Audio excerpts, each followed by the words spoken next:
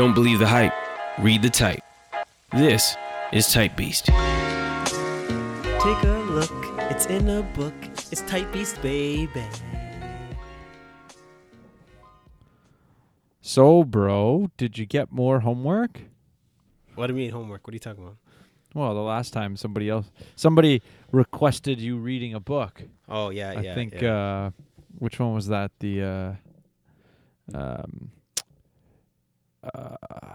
The last TYPBST episode. I know Jamar Tisby. Yeah.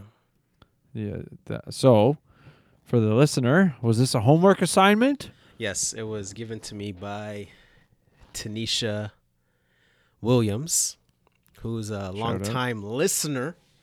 First-time caller. First-time caller, long-time listener, Tanisha Williams. And so she, I saw her personally, and she asked me to do this book. And shout out to her wonderful, handsome husband, Brad Williams. What up, Brad? Yeah, handsome. Yeah, oh yeah, no, he's a good looking dude, man. Yo, Tanisha, you got yourself a catch, man. Hold him tight. No, they're good people. They're wonderful people, man. Me and Brad always have really good conversations after he listens to the show, so. And I can't forget to give a big major shout out to the little homie Theo. What up, baby? Yeah, so, okay, yeah, so nice. The book she requested was Gay Girl, Good God by Jackie Hill Perry. And so the book is, the tagline is the story of who I was and who God has always been. Now, I will preface my remarks with, anybody who knows me knows I hate poetry. Okay. And Jackie Hill is a poet, and I hate poetry. And I know hate's a strong word, and that's why I'm using it.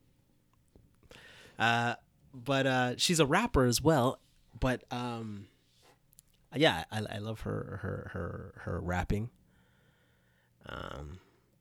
But again, the book is written in a way that reflects her poetry game and her rap game. So the book is very lyrical.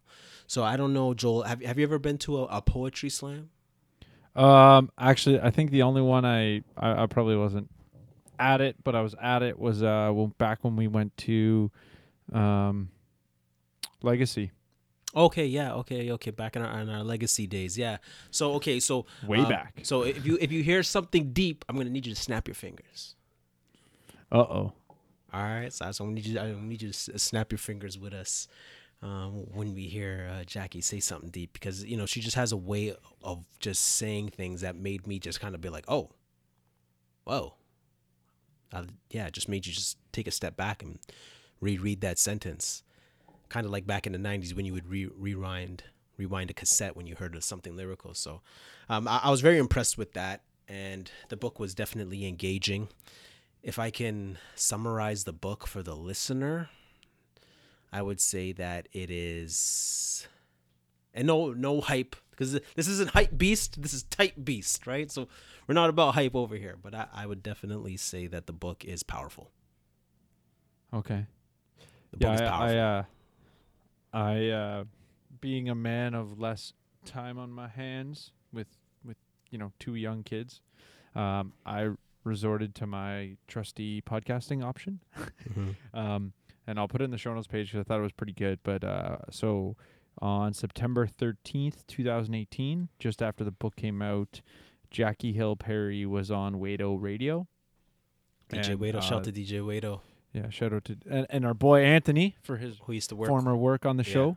Mm-hmm. So I thought that's a really good podcast for the listener. If you want, words straight out of her mouth, you can. I think a lot of what Darnell is going to say and my points as well, obviously, are going to resonate with the things she says from her book and from her story. So yeah, as I said, I'll put that in the show notes page for the listener to reference. I'm also going to put in Tim Challies' review of the book because we like a lot of what Tim Challies does. So I thought it's another option for the listener just to be able to take it in. Okay. And so the structure, the direction we'll be going in in regards to reviewing the book is we're going to look at why are people gay? Point 2, men are the problem. Point 3, stop being gay. And then point 4, same-sex attracted Christians. And just for the listener, some of those titles I'm assuming are a little bit deeper than, those are tantalizing topics. Just to get the listener interested. Well, those are more so those are more so my takeaways. So they're not They're not reflecting of the table of contents of the book. So the way how the book is structured, it's structured in 3 parts. So the first part is who I was, and then the second part 2 is who I became, and then part 3 is same-sex attraction and ... And what I found interesting, just looking at the table of contents for the first 2 parts of the book, it's all kind of years as the chapter kind of titles, if you want to call it that. So chapter 1, 2006. Chapter 2, 6000 BC to AD 1995, and so on. There's some repetition there, but I just found when I'm seeing that, I'm like, oh, this is interesting. Mm-hmm. Would you, and from listening to the podcast with DJ Wado, or on Wado Radio, it sounds like a lot of part 1 and part 2 is very much stories to make her point. Yeah. Is that a fair? Yeah, biographical, and yeah. her just walking through her life, which was really good, man. It was really good. Just on that point, is part 3 still autobiographical? No, it's basically her giving instructions on how Christians can better help those struggling with same-sex attraction, like real practical information on how to engage with people who have that, and even if you have it yourself. So she's talking to people to people that are struggling with it. So it's really practical. And honestly, like, even for me, and I'm a stickler for proper exegesis of scripture, proper biblical theology, sound doctrine. I fool around a lot. What does that mean? Huh? Taken out of context, that could be very bad for you. Yeah, no, you know what I mean? I fool around a lot, but when it comes to doctrine and theology, I'm always just like, yo, man, just say what the text says. Don't say any more, don't say any less, to keep it in context. And she does that, and she's just phenomenal. She's just her exegesis, her theology, her insight, her exhortations are just, oh man, I was just so impressed. I was just like, yeah, no. I was just like, oh man, she's no joke. So yeah. Without further ado, let's just jump into it. Okay. So basically, I think just for the listener who's super ignorant, just based on your, we're going to get into your takeaways. The one thing to understand is part of the reason why she has authority to kind of speak in section 3 is her story, right? So this is a girl who essentially was gay. That's based on the title, right? Gay girl, good God, meaning she lived a gay lifestyle. And then is now married with, I think, 2 kids? 2 kids. Or 1 kid? Yeah, 2 kids. Eve and Autumn. And so or to Eden some and Autumn. extent, Eve and Autumn. Eden and Autumn. Eden. Oh, okay. And so part 3 is kind of her speaking authoritatively from experience, but also scripture. Would you say that that's a proper? Okay. Yeah, just wanted to make sure for the listener, contextualizing that this is a girl who's telling her story of, what's experienced from being same-sex attracted, and living as the Bible calls us to live, or God calls us to live. So, without further ado, Darnell. Okay. Why are people gay? First things first. Our papa freaks all the honeys, dummies, playboy bunnies, those wanting monies. Okay, so Jackie Hill tells her story about her struggling with or being a lesbian at one point in time. And so she starts out and she talks about a point in her life as a child where she kind of felt the pull towards lesbianism as a child. And so that was just something she kind of kept to herself. But she was just saying, like, she started noticing certain things about herself as a child. And so she starts talking about her relationship with her father. Oh, okay, actually no, before that. So she lays the groundwork for the book with starting in Genesis, right? In regards to the fall of man. So that's where you get the whole 6000 BC to AD 1995. And so I'm going to read to you some of her I'm going to read to you some passages from that section about what happened in Genesis. So on page 14, she says, "Not being one for small talk, he, the serpent, went straight to questioning her, Eve, about something God told her husband a little after he made him."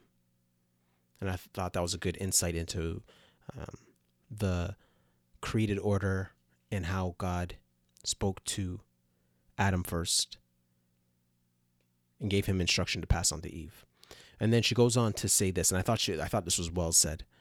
And she says, "I imagined the tree looked different then. The fruit hung beneath their own branch, loose enough for the wind to move through each one. She noticed them and thought of her next meal, how they'd taste good on her plate, even if it meant she might not live to see the next chew. One blink later, her eyes saw how gorgeous the tree was, how it looked like God. Only better, she thought.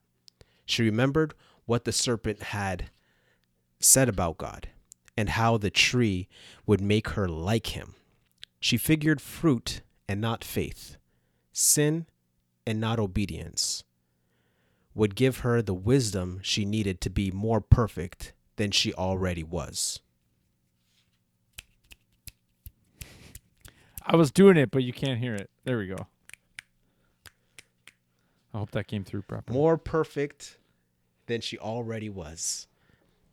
And isn't that something for us to contemplate, that, God has made us, the way he it was just great insight to see, how we mistake or we misunderstand our position before God. When sin entered in, and this was how she summarized the whole fall and sin. And she says this: "Sin, when in the body, cannot stay put. It's not a guest that stays in one room, making sure not to disturb the others. It is a tenant that lives in everything and goes everywhere. It can bleed into every part, choking out anything holy. The glass shattered and broke when it moved in. Adam and Eve, God's first image bearers, made to love and reflect God in creation, had now become the world's first sinners." And so that was big because it answers the first question is, why are people gay? Right? Yeah. And so looking at it from the fall, and when I mean fall, I mean sin entering the creation, we really have to reflect on why are things not perfect? Yeah. Why are things the way they are? Now, of course, for those people who don't adhere to a biblical worldview, the question they have to answer is, why are we the way we are? Why are we so messed up as people? And the Bible has the best answer. I don't think a secular worldview can answer why we're so messed up. Like it can like take little parts here and there and address little parts here and there, but not even holistically. It's just Yeah, like within a particular context and a particular scenario, you could start to unravel, a person's lives to kind of say, okay, that's why they acted the way they did, even though those actions are deemed evil. Is that kind of what you're saying? Like, in a sense, but when you scale it up to a humanity level, nobody really has an explanation. Yeah, yeah. Well, or the explanation is not. It's not comprehensive it leaves enough. you wanting. Yeah. It's definitely not comprehensive enough. So again, why are people gay? Now, I would just flat out answer that in that one, some people struggle with a same sex attraction, and they're born with that because of a fallen nature. Same way some people are born pathological liars, or some people are born, as we say, just a bad breed of people. Well, and I mean, you could say in the same way that some people are athletically gifted and some aren't. Mm-hmm. Right, but like it's just the nature of humanity and our broken. Like there is diversity, there is freedom to choose, in a sense. Like, you can act or choose not to act based on your inclination, your proclivities, it's like, as a married man, any proclivity I have to defile that covenant, I have to choose not to follow. And I think I just want to be clear for the listener. By no means am I trying to necessarily box the same sex attraction and me being married in the same place. What I'm trying to compare is the fact that I always have a choice. At the end of the day, everything you do is still a choice. Whether you are same sex attracted or not, you still have a choice to make. Yeah, but then it comes into the question of the depravity of how it basically, or sin basically takes over, and you're no longer free to make the right decisions, where you're in bondage, your will is in bondage to sin. So like I was saying before, the way I would answer why people gay is, one, some people have inclinations to want to do that, and then there are those who are just freaky. So there are people who are you trying to go down the like nature versus nurture? No, concept? I'm just talking about being a freak. No, I know. Yeah. I just mean, like, is that to some? I mean, to your point, like, some people are just freaky, right? Like, you think of, like, let's get away from same-sex attracted, and you can use the example of, like, people that are swingers, people that are polyamorous, people that are like like sucking toes. Like, I don't know how that works.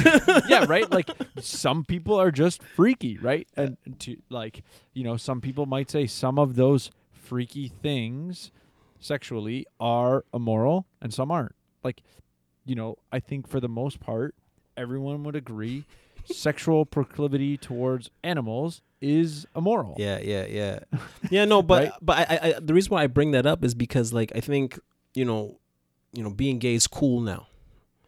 So you have some people who are really gay, and then you have some people who are pretending to be gay, to be cool.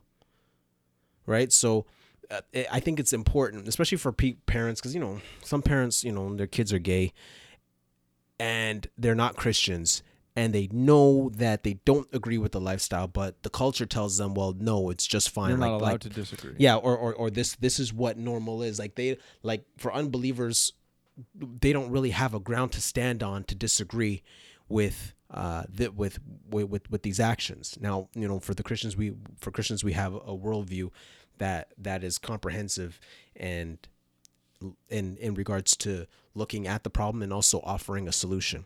But yeah, so I say that in one aspect of why are people gay, but then I also wanted to look at the aspect of how she addressed the fall in the garden. And I think that the first 3 chapters of Genesis is essential to having a coherent biblical worldview and also a logical worldview. So, for example, especially like for us living in Canada, and we're the home of legalizing gay marriage. We have gay pride parade. Like, this is just something that's part of our culture, and as Christians we should have an apologetic in how to, or apologetic meaning a defense, and learning how to engage with that. Because the reality is that we might have some friends and family that are living the homosexual lifestyle, and we love them, and they're still close to us. So we have friends and people we work with, and we love them, and we're good friends with them, and we want to be able to have deeper conversations about these their lifestyle and so forth. So I think I want to step back on that for a second, because you said, we love them, and I think there's a bigger issue, like, to some extent, that the reason I say it's a bigger issue is that historically we haven't always loved them as the church. There's been an outsider's sort of like, and I would say that the church had this with regards to sexual sin in general, that there's, two classes of sins. And so to some extent, I think historically we've failed to love our neighbor that has sinned in a particular manner. And for, I would say, to challenge the listeners, is there a particular sin that you see in your non-Christian friends that for some, that, maybe it's not sexuality, maybe it's something else, where you hold them to, in a higher disregard because of a particular sin? Maybe it's swearing, right? Or speaking in a manner that you find degrading. Does that cause you to, hate your neighbor as opposed to love your neighbor? So I don't know. I just thought it was, something that I think we, as a society, I think, especially the secular world, there's a failure to love those who you are morally in conflict with, right? Like, if you have conflicting moral views, as a Christian, to some extent, we recognize the call to love our neighbor, right? We're the Jew and the Gentile to live peacefully to some extent. But for the culture, that's becoming increasingly difficult because they hate us for our views. So, sorry, I know sidebar, but when you said the word love, I just thought I wanted to jump in. So, okay, so there's three aspects that I just want to quickly address as an apologetic to respond to the rhetoric that we hear in regards to the homosexual lifestyle. And I'm looking at the first three chapters of Genesis. So the three things that I want you to take note of is that marriage, and especially looking at the gay marriage thing. Now, marriage, the point of marriage is not love. but Marriage is about procreation. And we see that in Genesis chapter 1, verse 27 to 28. Right? So in chapter 1, 27 to 28. Pages turning, boys and girls. He's bringing out the He's big exegete books. and repeat, baby. Right? So it says here, so God created man in his own image. In the image of God, he created him, male and female, he created them. And God blessed them and said to them, be fruitful and multiply. That means make kids. Two men can't make kids. Two women can't make kids.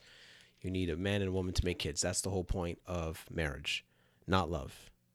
As opposed to the argument being that the whole purpose is that they should be free to love. Yes, you're free to love whoever you want. But marriage, the point of marriage is for making children. Okay, next point.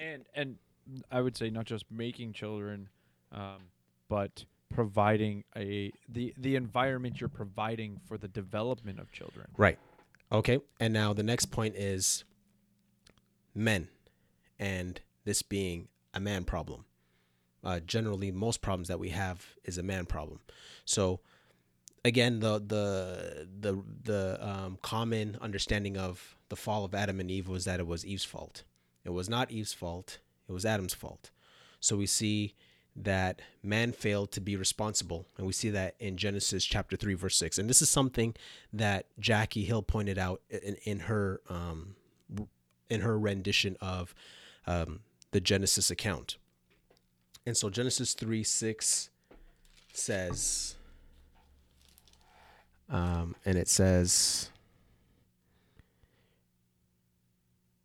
So when the woman saw that the tree was good for food, and that it was a delight to the eyes, and that the tree was to be desired to make one wise, she took of its fruit and ate. And she also gave some to her husband who was with her, and he ate. So the question is, where was Adam while Eve was being tricked by the serpent? Well, Adam was there with her, and Adam did not intervene in that conversation. Right? So he was just there, and so she ate the fruit, and Spectate. yeah, he was just spectating. He was watching. He wasn't engaged in that conversation, like just come around, like kind of like guys, when you see someone you see this guy talking to your girl, and what do? You come up behind your girl and you put your arm around her and be like, hey, is everything good over here, babe? You good? Okay, you good, homie? It was none of that. Adam was just kind of like looking over, like, oh, I hope he doesn't steal my bae or something. I don't know. It wasn't a good look on Adam's part, but him neglecting responsibility. And his responsibility was because the commandment around with regards to that tree was given to him, not to Eve. Mm-hmm. Right? Now, it was his calling or his responsibility. Yeah, I'm getting there to obey. But sorry, steal your thunder. But okay, so in Genesis chapter 3, verse 7, he is the one that activated sin and not Eve. Because if you look at verse 7, it says, then the eyes of both were opened, and they knew that they were naked. So Eve ate the fruit first, and their eyes weren't open until Adam ate it. And we see the proof of that in verse 7. And that's another point that Jackie Hill points out. And that indicates the created order that man is the federal head of all human creation. And so when we see Adam eating the fruit, their eyes are open to sin. So he's the one to blame and not Eve. And now the next point, Genesis 3, verse 12, you see Adam placing the blame when God says, okay, how did you guys know you were naked? And he said, well, it was the woman you gave me. So here again, we have him not taking responsibility for his actions, but him blaming women for his faults. Doesn't that sound familiar, ladies? Men not taking responsibility for their actions and blaming women for their problems. And then finally, the last point is Genesis chapter 3, verse 16. The result of that fall in sin entering creation is a cursed relationship between men and women. And we see that in verse 16 where it says,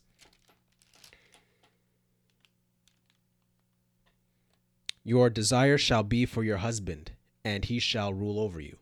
And that desire isn't a good desire, but that you will be constantly bumping heads with your husband. So even when we look at our marriages and when we become married, we see the friction between men and women, and that's why it's important to get biblical counseling as you guys come together, because you don't just have your backgrounds from your coming from a broken home working against you, but you also have sin working against your relationship in that way to split you guys apart.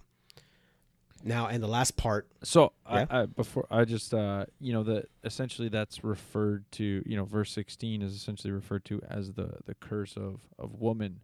And there's a curse of man that I'm assuming is that the follow. Yeah. To Adam, verse 17 to 19, which I'm assuming is where you're going next, right? No. Okay. No, So, I just wanted to leave it. I just wanted to leave it at that. Okay. That the marriage, that relationship aspect, and then my final point is God provides a covering for man's shame in Genesis 3, chapter 3, verse 21. So when they were naked, God basically kills an animal and uses that as a covering for them to cover their shame, and that will lead us going forward into the book and so forth. Now So I just wanted to step back for a second. What translation did you read verse 16 from? Just for English Standard Version. Yeah. So you're the verse was it your desire shall be contrary to your husband? Oh, and is that what you have? What translation is that? I have that on as ESV on Bible Gateway. Oh. And the footnote says or shall be toward. Maybe it's an updated version. But anyways, the point I wanted to bring, I think there's a couple ways to interpret or like what is the original text, that we're translating here. But the there's an understanding that this is, the desire to be for your husband is to some extent for his interpreted as your desire will be to have his role. Right. That's right. Right. And so it's essentially there's a inherent conflict in from a struggle with respect to the role of man, the role of woman, and for some of the listeners, maybe there's a different let's say view on egalitarianism, complementarianism, those kind of things. But I think if you do a deep exegesis or read some good commentaries that are trying to really exegete this text, it's pretty soundly understood that the curse of woman is that you're going to struggle with headship to some extent.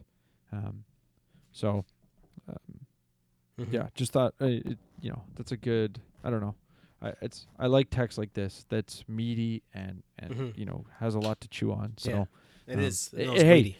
For the listener, if you think I'm wrong, you got your commentary or whatnot that you think is in contradictory or challenges what I'm saying. Go ahead, send it to us. Yeah. But anyways, Darnell, continue. On with the show. Okay, so now we're looking at men. Point 2, men as the problem. And so Jackie starts talking about her relationship with men. And she had 2 experiences that kind of broke her. So her father not being there, or him being there but not being there. And then there was another situation where she was sexually abused. Oh, I forgot. We're going to give a lot of spoilers. So if you're planning to read the book, it's too late. But so we're just going into your spoilers. So, if you're planning to read the book, go read the book first and then come back. And if you're not, well, here you go. This is a freebie. So basically, she was sexually abused as a child. And so there was an interesting back and forth with her father, in that they had the same birthday, which was kind of cool, but also like he was never there. And there was this one conversation she had with him where he said that he has other kids, but he would be like, it wouldn't bother him not to see her or them ever again. Like, it wouldn't bother him. He loves her. He said, I love you, but I wouldn't feel a way if I never saw you guys again. And so she says this in the book, and she says, who I was made more sense when I was with him. He was a different mirror. With him, I could see where I'd gotten things my mama didn't own. I enjoyed every minute with this inconsistent relative I called daddy, until he started using words that I didn't believe belonged to him, like, I love you. That sentence was too big to fit in his mouth. That's heavy. Bruh. And then she goes on to say, over time, I was convinced there can only be so many missed birthdays, missed first bike ride, missed changes in height, weight, grade, schools, until the heart becomes comfortable with keeping the man whose blood helped to build it out. You go, girl. So, I mean, what's crazy is like, we're talking about fatherlessness, but you're also talking about broken homes. And I mean, I'm looking at it on the other side of the spectrum, going like, realizing how blessed I am in that, like, my parents are still together and Jenna's parents are still together. Like the abnormality of that in today's world. It's and I think this is where what you talked about at the very beginning, right? What is the purpose of marriage? Make children. Mhm. And I would say, And it also provides the right context for sex. yes, and I mean, we haven't gone down that road much, but I mean, it's the safety. Safety is not the right word I'm looking for. It's the commitment side of it. If in the sense of if you take out things like abortion, the vulnerable nature sex and pregnancy creates for women. Mhm. That's really why marriage essentially provides the proper context for sex. Mhm. Because if you go back a couple hundred years where you got a woman pregnant, if you weren't going to provide for her, what life did you just condemn her to? Mhm. Because of the inability to both provide for yourself and take care of something that cannot take care of themselves for many, many years. Something being the child. So yeah, we went down that road just from the point I was trying to make, that culturally, how much, actually, I was about to say, the cultural view of marriage, I think, is too selfish. And I know for me, having kids and being married is the thing that points out my selfishness the most, or in Christian speak, God is using my marriage and children to sanctify me the most with regards to my own pride and selfishness. Mhm. Mhm. Because the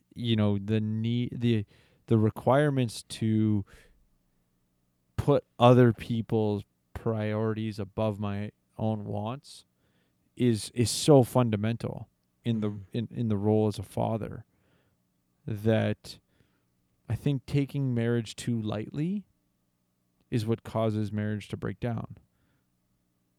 Mhm. So Yeah, so now she closes out this chapter, and again, this is a section that I'm gonna read to you because I can explain it, but she says it so much better than I can. And she says this: between fatherlessness and sexual abuse, my entire frame of reference for people God made male was built on the experience of their doing. One man's absence taught me men were incapable of loving. Only in short, sporadic flashes of affection would they be able to do what they'd said they'd do. Made up of an inconsistent spine straightened out by everything else but their own flesh and blood. I refuse to believe men could stand for truth ever. The other man was not a real one at all, but while becoming a man, he decided to act out his urges on a child, a girl child whose first introduction to male affection wouldn't be her daddy's hug, but another male's lusts. The consequence being that a man's touch sounded like everything unsafe. Sexual abuse, for me, turned male intimacy into an undignified practice of the male ego, to which I would only be a body to conquer and not a person to love. I didn't know it with the same amount of assurance, yet but all the while another man was loving me always. That other man being Jesus Christ, if y'all couldn't fill in the blanks. But yeah, man, that was deep, and I thought that that's was heavy. yeah, no, it was well said. And Like, I mean, I like, for me, obviously that's the first time I heard it, and there's just this like groaning in my spirit of like pain. Mhm. Um, it's like I think of my own, proclivity as a man with regards to lust and with regards to, guarding my heart, guarding my eyes, and like, and now take that, like, I'm looking at it with respect to, like, you know, as a man, you know, you're intentional to, I want to honor my wife and not objectify women. But this is like another dimension of, you know, objectification, if that makes sense. And when I say another dimension, I just mean like the perversion slash exploitation of vulnerability with the child side. Mm-hmm. And that's where I said, like, you know, it's just because, you know, if the thing she's saying, had she said it, as a, you know, teenager with another teenager, I would presume there's an aspect of it doesn't carry the same pain as it does when you're being exploited and you're lacking the father relationship. Mm-hmm. Yeah, and I think for me, the takeaway, and that's why the second point is, you know, men are the problem. Again, like, all it took was her father to be responsible, right? And be there for her. Not even just be there for her, but, you know, marry her mother, be there for her. All it took was for that young man to not take advantage of her as a little girl. And we see, you know, men constantly failing at being responsible and protecting women and serving them. And so now we have this broken relationship and this cycle of madness. And again, like, the family is the foundation for society. You know, we come together as man and woman. We have children. We prepare children to go into the world to become functional citizens. But if you're missing one half of that person that's helping to raise the child, you know, we're going to have a culture that where people are leaving their homes broken, and they're going into the culture broken, and they're making more broken people. So it's important for us, especially as men, to get back to this biblical ethic of being responsible for our women and for our sexuality, and not sleeping all over the place, and taking care of our kids. And yeah, but I just thought that was a really good insight, and I really thought that helped contribute to put the nail in the coffin for Jackie Hill and her becoming gay. So yes, she talked about like an inclination inside, but I really believe that, you know, her experience with men has definitely sealed the deal. Yeah. Well, and I think of the have you heard the term like poisoning the well? No. It's more of, it's like a logical fallacy. But it's this idea of like, you're kind of poisoning the well is kind of like, I were, you know, if I was to propose a question to you in such a way that's like making it so that you obviously are going to hate one thing over the other, right? So like, my point of here is like, you know, the way men treated her as a child poisoned the well for future men relationships. Mm-hmm. And so, I mean, it sounds like her story has, like many stories in this regard, have a combination of nature and nurture with regards to homosexuality, same-sex attraction, those kind of things. Mm-hmm. Right. Okay, so the next section is called "Stop Being Gay." Do you need, and in brackets, do you need the gospel to stop being gay? And so when she's converted to Christianity, now she starts documenting her experience and wrestling with not practicing the homosexual lifestyle. And so she ends up living with a woman named Santoria. So the church she basically moves in with Santoria to be discipled by her. And so she talks to Santoria about like her lustful desires, and Santoria's helping her through that. And Santoria says to her, and I quote, "You fight lust with the gospel, Jackie." And then Jackie says, "The gospel? How?" I said, unsure whether her advice had any practicality to it. I was hoping she'd provide me with a special sin rebuking prayer, not a petition to just remember the gospel. And then Santorio says, when Jesus died and rose, he gave you power to defeat sin, literally. Like you don't have to give in.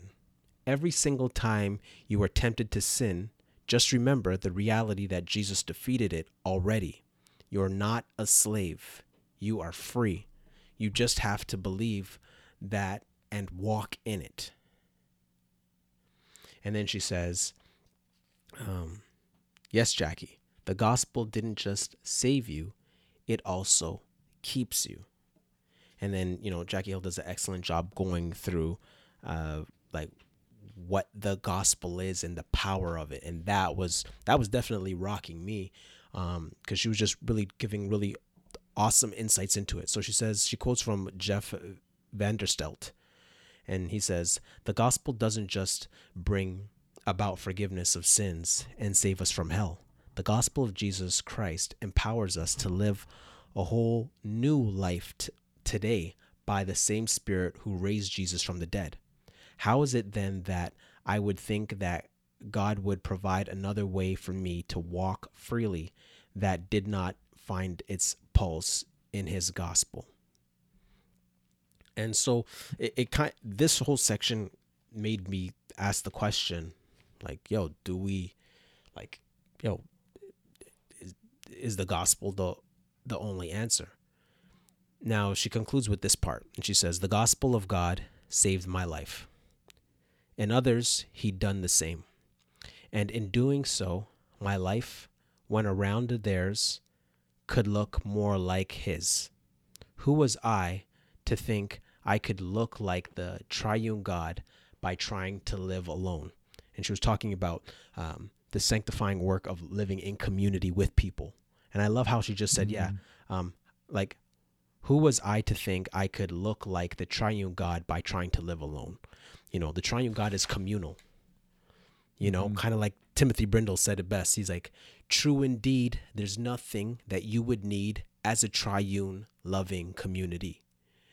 And so it was one of those aspects where I said, okay, well, for the parent who is not a Christian, for people who aren't Christians, and there are some people who aren't Christians who don't agree with the homosexual lifestyle.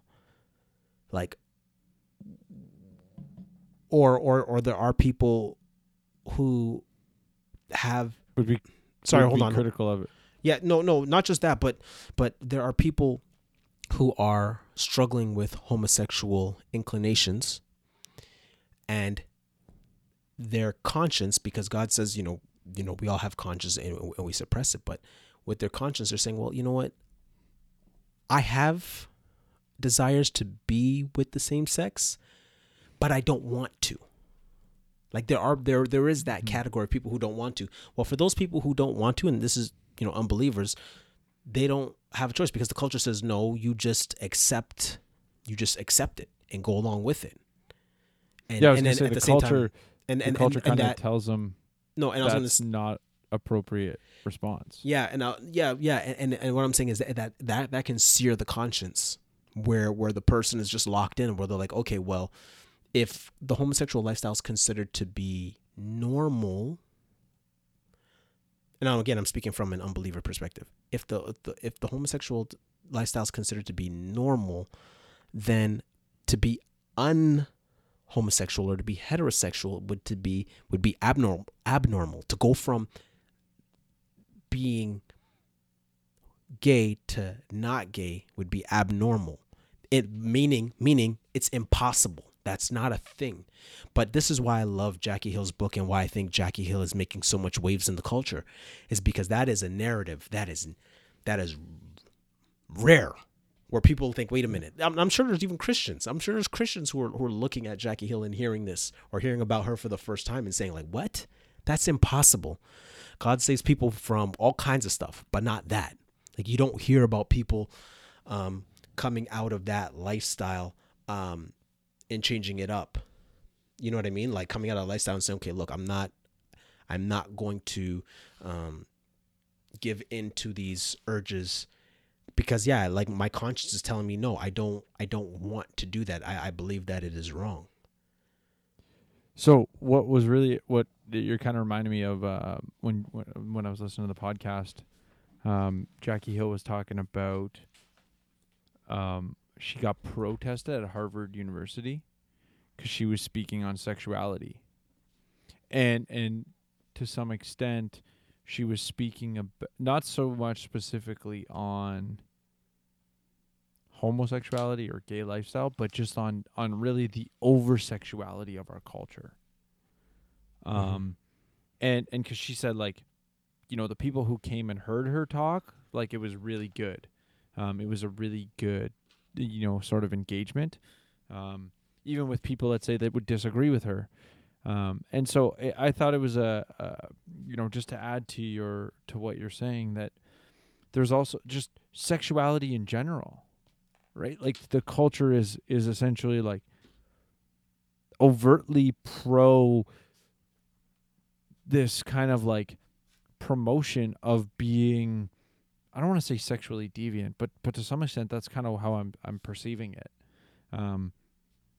It's just this like overt like sexuality in everything. Like, you know, you just look at movies and you look at, you know, mainstream, just what we consider acceptable with regards to sexuality on TV. And I'm not even talking like with respect to like the types of sexual relationships, but just, you know, the way that we show affection even has become overly sexualized within movies. And, you know, even when you look at, like, let's say a movie that's got a PG rating, they're just kind of or PG is probably not the right reference, but the idea I'm trying to get at is TV, you know, movie ratings that are, or show ratings that are, you know, not having sexuality in them. There's still so much kind of reference and, you know, innuendo as to, you know, sex is a normal part of culture. I was talking with Jenna about it, and she's like, you know, TV shows make it like, you know, kids are having so much sex as teenagers, and to some extent that might be true some of the time. But there's an aspect of like promoting it as normal and proper and acceptable. And so, you know, she, as much as, you know, you're pointing out that she's kind of coming out of that lifestyle and being critical towards it, or kind of demonstrating like, you know, that you don't you know, you still have a choice to make. Or she's also breaking some of the societal expectations with regards to sexuality Oh yeah, in general, for sure. right? And that's what I'm, you know, I'm appreciating when she is speaking. She's, because of the lifestyle she lived, she just has so much insight into how she felt unfulfilled and broken, and the freedom and you know, the life that she's living now, and how that's a, you know, rewarding, if you want to call it that, and being a mother and all these things that yeah, I don't know. I would say to listeners, you know, if we've enticed you with regards to her content, either read the book or check out podcasts with her. Check out talks. She's a beast, to say the least. Hey, Joel Jeezy with the bars. There you go, Joel. There you go, Joel. A beast, to say the least. Yo, Freestyle Friday. Okay, all right. So accidental rap on the podcast. Hey, man. One liner, maybe, not really a rap. Yeah. All right. So, okay. So again, like the question I was just asking: can a person, you know, like stop being gay apart from the gospel? And I would say the unbeliever can't stop being gay because they have no reason to. The culture, the environment encourages it, and it would be abnormal not to. So that's why the gospel is so important to this fight, that the gospel does offer hope. And I think it's important to remember that God is not just the great judge, but he's also the great physician, and that he heals us from our sinful ailments. And that's good news. And I think, just wanted to kind of point out that part of the aspect of the gospel that I think is fundamental to what you just said is that the gospel and essentially the Bible provides an objective standard for morality. And for the culture that doesn't believe, there is no such thing as an objective standard. And as such, it's all, what do you feel? Relative, right? Like it's as long as it's culturally acceptable, your feelings are okay. Whatever you desire to do, if it's culturally acceptable, then you can do it, which is totally subjective, not objective. We're coming to the end of the book and part 3. So this next part is about part 3 and her application of how to deal with these sexual urges. And she's basically talking about Christians who struggle with the same-sex urges. So this isn't about unbelievers at this point. It's about Christians who struggle with same-sex urges. And she's not talking about people who say they're Christian and champion their homosexuality. She would say, no, that's not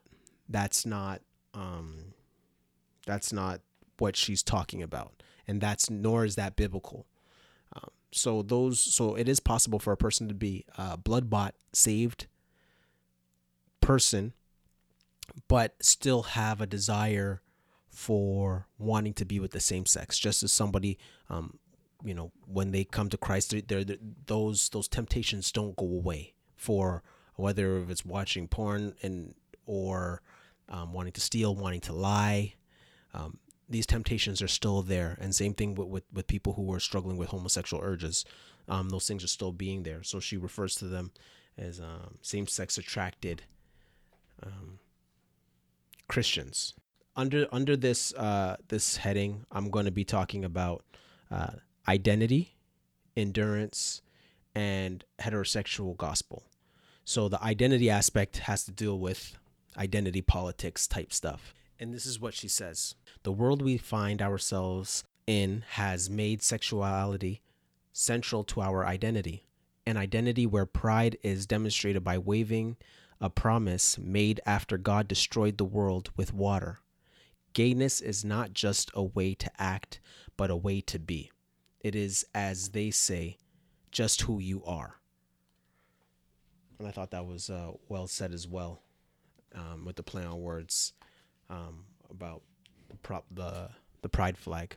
And I think it's important to make a distinction when it comes to identity, and this is very important to the Christian apologetic against the homosexual agenda. I have this book also called Desire and Deceit: The Real Cost of the New Sexual Tolerance by Al Mohler.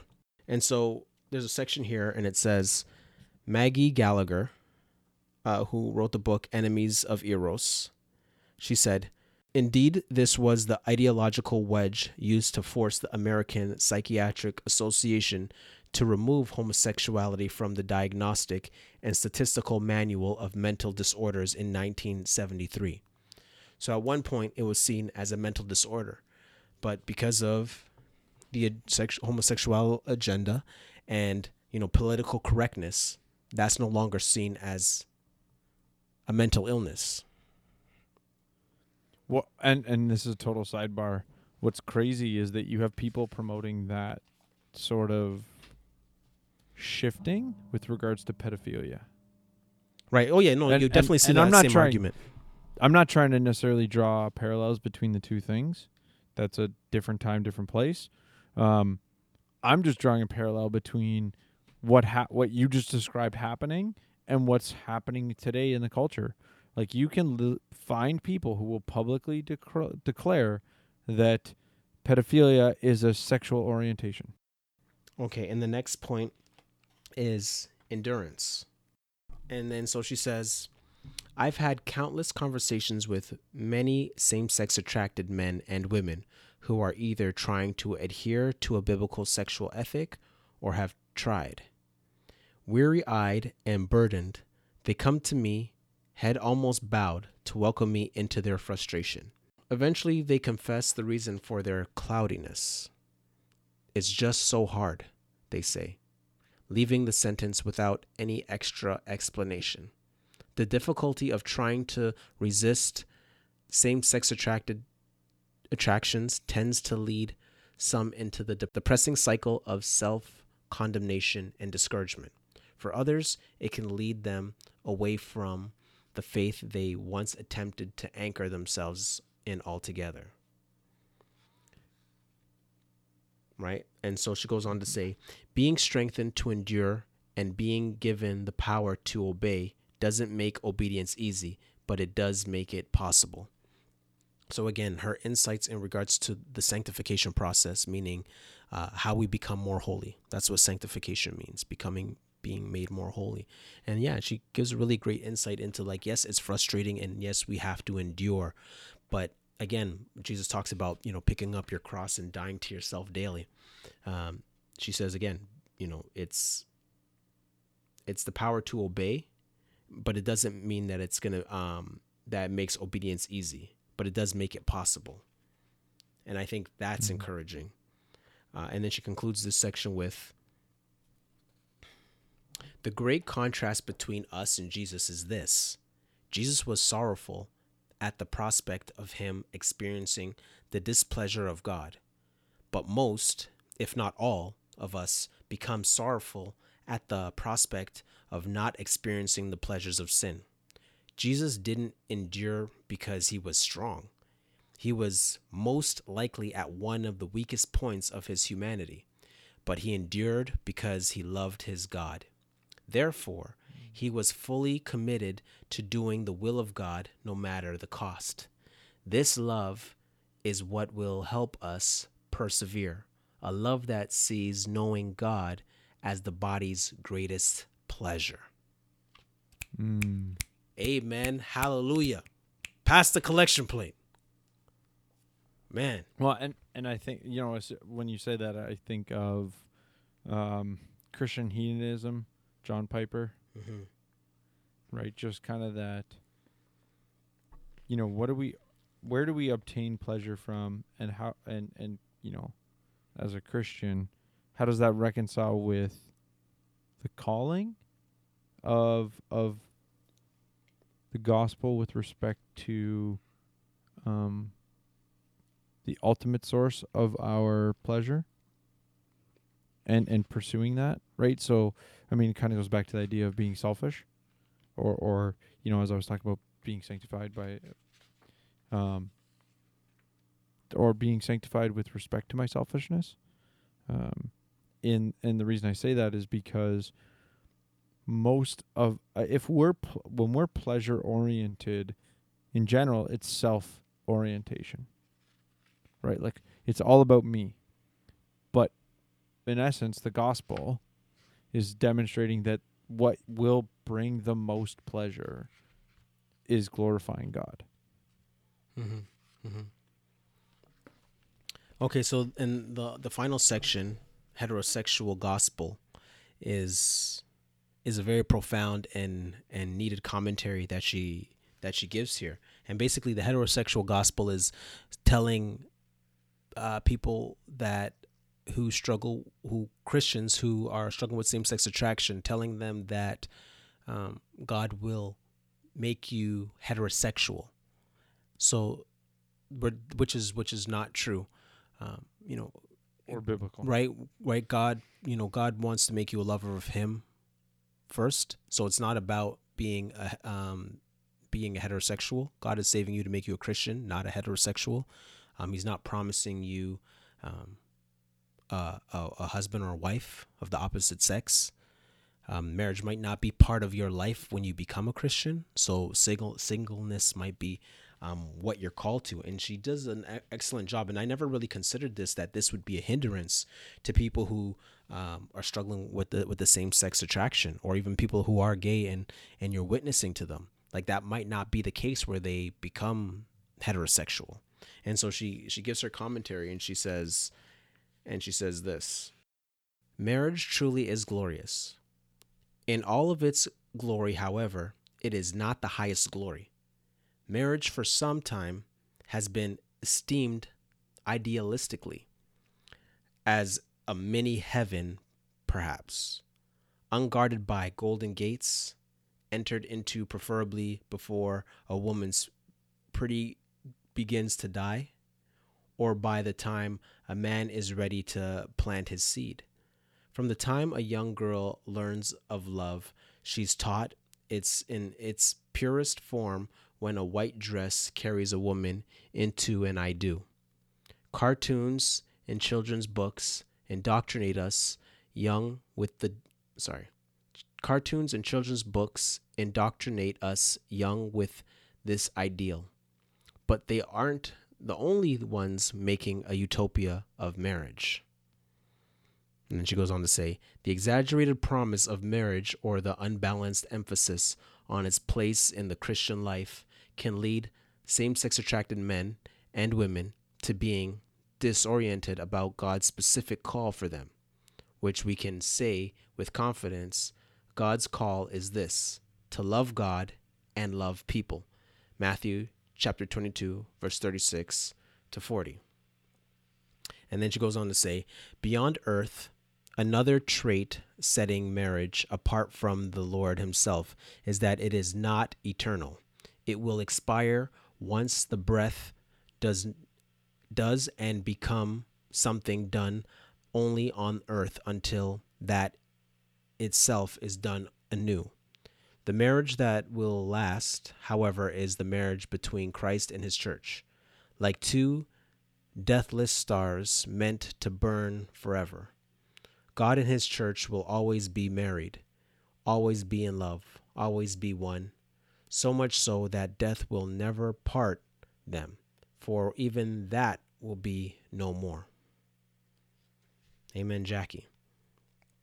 Like she's spitting fire. hot bars like Dylon.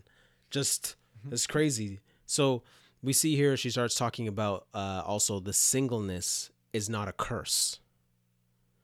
And man, she was just preaching through this. And she goes on to say, in the heterosexual gospel, singleness is whispered or completely kept from the discussion of what might come after coming to faith in Christ.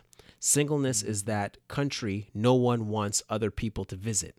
So they rip the shape of its borders off of maps, thinking that the possibility of its discovery might turn same-sex attracted travelers back around into the darker continent. But countless same-sex attracted men and women deserve the privilege of having another passport if necessary. It could be that in an attempt not to discourage same-sex attracted believers, Christians refrain from mentioning singleness as the only proper alternative for their lives if marriage never arrives. But honestly, to only mention marriage and not include singleness is just as discouraging, if not more discouraging. For many dealing with same-sex attractions, some same-sex attracted men and women haven't and will never fully know how it feels to have a sexual attraction for someone of the opposite sex. Though sexual attraction desire is not the foundation for a fruitful heterosexual marriage, it is in fact an aspect of it. For these men and women to be married would be more of a trial for them than a gift. But if they have no idea of the beauty of singleness because it was never presented to them on those terms, then how would they know to embrace the season for which they may find themselves in with joy instead of despair? Whew. She's just, I mean, she's a wordsmith, right? Like she was poetry first, but she's also a rapper. And a pretty good expositor and a pretty good theologian. Yeah, she's really excellent. And so and then she talks about the aspect of, just singleness and community and how it's important for, the church to show there's other meaningful relationships besides the sexual one. And that's something we as the body of Christ and as brothers and sisters in Christ to exhibit what that deeper relationship of a family looks like. not just a sexual relationship, but they can also find meaningfulness in brotherhood, sisterhood, spiritual fathers, spiritual mothers, and so forth. Her insights were really awesome, and man, I can't promote this book enough. It's definitely a necessary grab. So I think that's probably the first time you finished a Type Beast episode with that. Really? Oh, okay. I mean, I think back to some of the other ones with, we did the Tim Challies one. You talked about useful tools. You've talked about being insightful, but actually calling the book a necessary grab. In terms of, especially for the Christian, I think, who's largely ignorant. I mean, myself included in this, largely ignorant of let's say, someone who's had that experience. Before I close out, I want to share with the listeners a section of the book that made me tear up, if I could say that on the air. Now, I didn't cry. So I had water coming up in my eyes. When the water starts coming up in your eyes. But it's only crying if it hits your face. It's only crying if the water falls out of your eye and hits your face. So the water was coming up, but then I boy grabbed his nuts and held on tight. Yeah, you know what I mean. So I had to grab my composure. But yeah, this part really tore me up. So please, bear with me on this one. So I'm going to read a quote from it. So this is on page 79, chapter 9, 2008. And the context is, this is after her conversion, like the very next day after she came to the Lord. I arrived at work the next day, a new creature. Though my soul was much different, my clothes were the same. My extra-large uniform, with its dark blue button-up and oversized black dickies, didn't feel normal anymore. My best friend and coworker, Mike, looked at me and said, "You look different."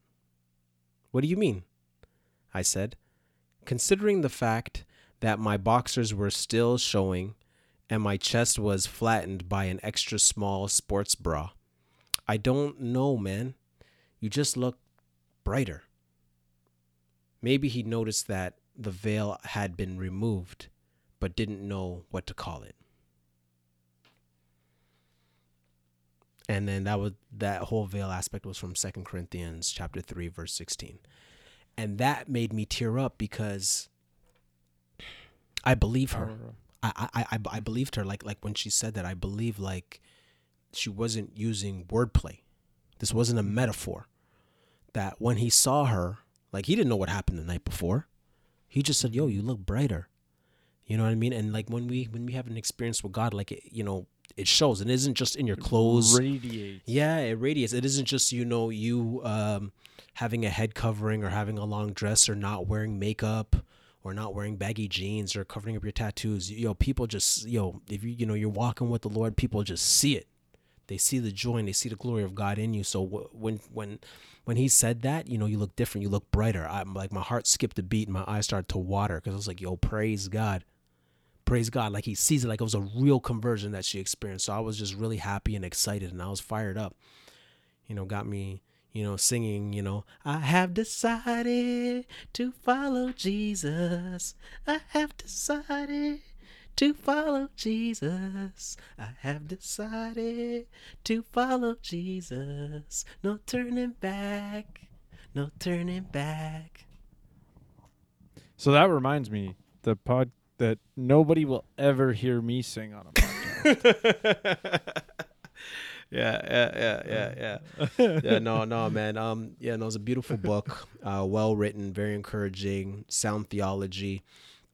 And so I would just leave the listeners with, as Christians, it's important that we have a deeper understanding of sexual sin that makes us empathetic to the LGBTQ2S community, because, as the pastor says, such were some of you.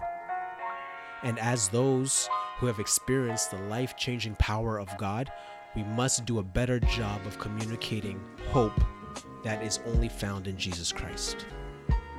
Don't believe the hype, read the type.